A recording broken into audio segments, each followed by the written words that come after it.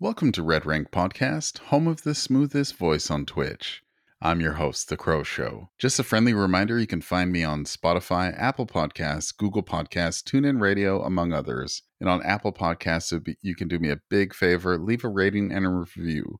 It helps me out a great deal. Let's get into the show. So today we're going to talk about whether Boone's Circle of Healing was actually a mistake, and we're going to talk about toxic behavior in the DBD community and whether the community is maybe a little bit too soft. First, let's talk about Boone's Circle of Healing. Was it a mistake? Spoiler alert, yes. Boone's Circle of Healing was a mistake. In the past, I did kind of predict this perk in a way. I had no idea what it would do to the game. But what's happening is Boone's Circle of Healing promotes wimpy behavior. Survivors are taking a hit, then they're running to an infinite heal station, and they're just self-caring really fast. It drastically reduces snowball opportunities for killers, which is a major component of Dead by Daylight. Sure, the killer can go snuff out the totem, but the thing is, as I mentioned in the previous episode, survivors can go set these up in really inconvenient places for the killer. Yeah, that's a big feature of the perk, but when you're getting down to 2 gens left, 1 gen left, going and snuffing out a boon totem means leaving your generators unattended when you need to pressure them during that time. Here's what I propose. I think Boone's Circle of Healing needs a rework of some kind. I think one of three. Here's three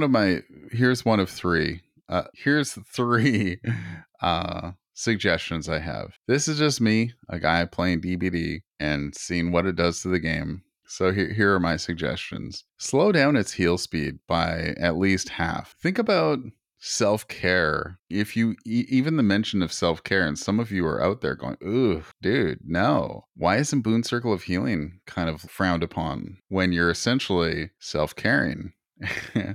Secondly, if the killer snuffs it, it's gone. Killers can't bring Hex Ruin back. Why should survivors be able to bless totems and get infinite heals? It's pretty silly, and I think that we'll eventually see a change of some kind. Whether you can only bless a totem once and then that's it, one and done, or maybe they put a token or two on there so the killer can go snuff it out. Once you're out of tokens, you can no longer bless totems. My third suggestion, only allow the blessing to stay up for a limited period of time, or maybe have a specific number of heals. I like this idea because, again, these blessings stay up for quite some time. I've had games where I set it up in such an inconvenient location that it's not beneficial for the killer to go waste so much time to go find it and then snuff it out. It depends on which killer it is. If they're not very mobile, it's going to be quite a task for them to go find it and snuff it out. Giving Boone's Circle of Healing a specific number of heals and then it's done. I like that idea too.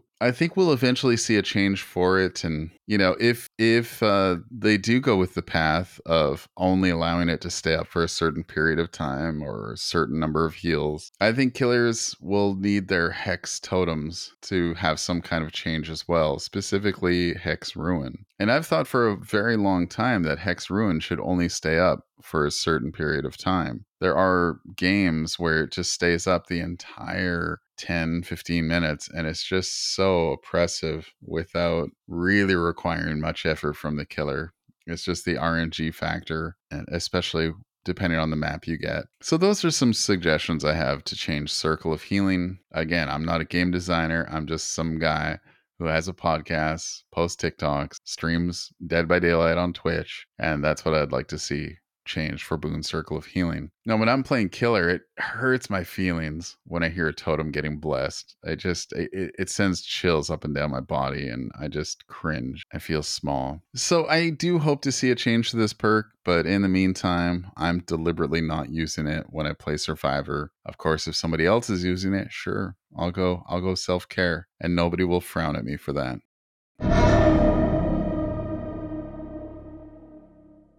Our second topic and our final topic of the day is I want to talk about what counts as toxic behavior. in this game, Dead by Daylight. Far too often in my TikTok comments, I see people calling my plays toxic. Now, this toxic behavior can include teabagging or, doing my objective, running the killer or killing survivors. People seem to forget that killers and survivors have objectives they need to complete to win. Killers get way too sensitive when I drop a tactical crouch after vaulting through a window or dropping a pallet. This should not, and it does not affect the outcome of the game, but for some reason it tilts a high percentage of killers, and that's a big reason why I do it. I do it so that I can keep the aggro, I can keep the killer chasing me, I can make them mad, and maybe increase the likelihood that they'll face camp me once I'm on a hook. All of those outcomes let my teammates fix generators. And it's just funny and entertaining while I'm streaming. I get a kick out of it. I've had it happen to me. One of my best friends I made through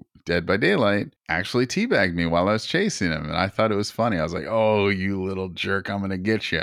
It was a friendly thing. It's a friendly outcome. And the thing is, when I'm trash talking while I'm streaming, the killer or the survivor, they don't hear me. There isn't proximity chat, but people in my comments react as if proximity chat is a thing. This isn't prop night.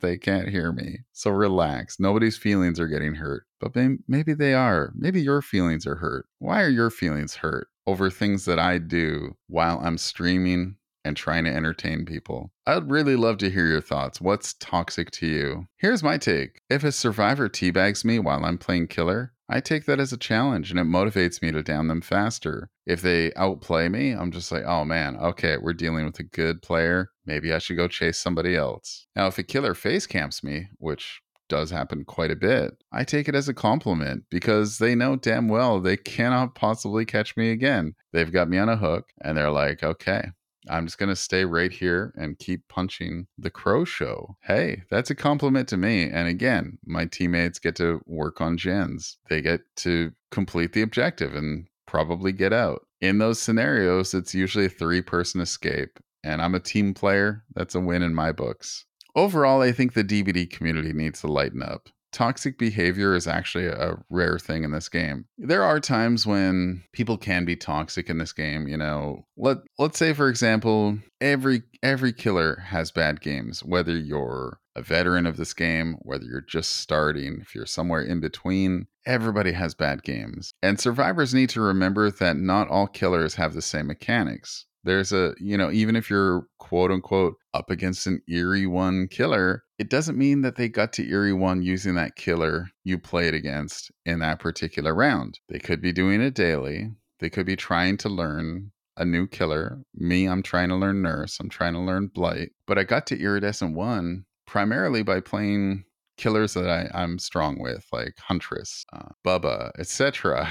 So, when you're at an open exit gate and the killer's got maybe 1 hook, maybe 2 hooks, maybe 0 hooks, and you're clicking your flashlights and teabagging at an open gate, the killer just wants to move on in that spot. The killer just wants this embarrassment to end and to move on to the next round. Even if they, quote unquote, face camped somebody. Like, let's say they do get 1 hook when all gens are fixed, and that's their first hook. That's their only play. Their only play is to face camp that person on the hook because they know if they run away, they chase somebody else who's at full health. They're not going to be able to down them fast enough to be able to pick them up and go bring them on a hook because people are usually kind of chilling around an exit gate, which is either 99'd or opened. Meanwhile, somebody else is going and grabbing that person off hook, usually with borrowed time.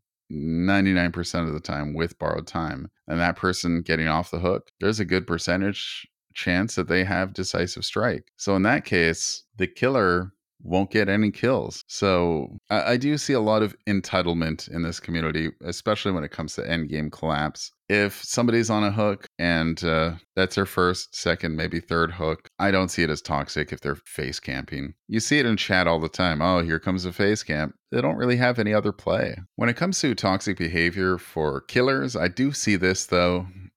I guess you do see it on both sides. But truly toxic behavior from a killer is just holding the game hostage, holding people hostage. And what I mean by that is you slug a survivor, which means you put them in the dying state and they just let them lie there on the ground and not even try to get the survivor on a hook. This happens when this does happen. It's usually a doctor or a ghost face or a pig. Really, those killers are usually pretty toxic. And for some reason, they like to delay the game and just delay everybody else's fun and enjoyment of Dead by Daylight. I don't do that when I'm playing killer. If I down somebody, even if there's one other person left and they, I don't slug for the 4K. I'll just grab that person, put them on a hook, and hope I find the other person. If they get hatched, they get hatched. But there's a really weird thing with specific killers where they just enjoy slugging people and then just walking around, waiting for them to bleed out, just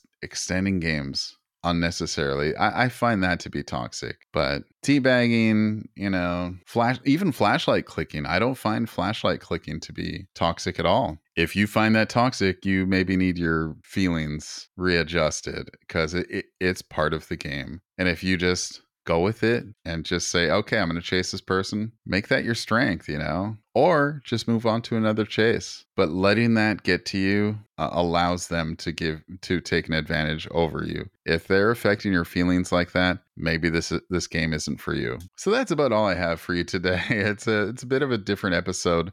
The PTB is out on Tuesday. I'll be streaming that on Tuesday night on Twitch. So you can find me on Twitch every Tuesday, Wednesday, and Friday at 7:30 p.m. Pacific Standard Time. I'm also on TikTok, Twitter, and YouTube. Look up The Crow Show, and I'll leave a link in the show notes to my link tree. Click the link, and you'll get access to my Twitch, Twitter, YouTube, Instagram, and an 18+ link as well. That's all I'm going to say.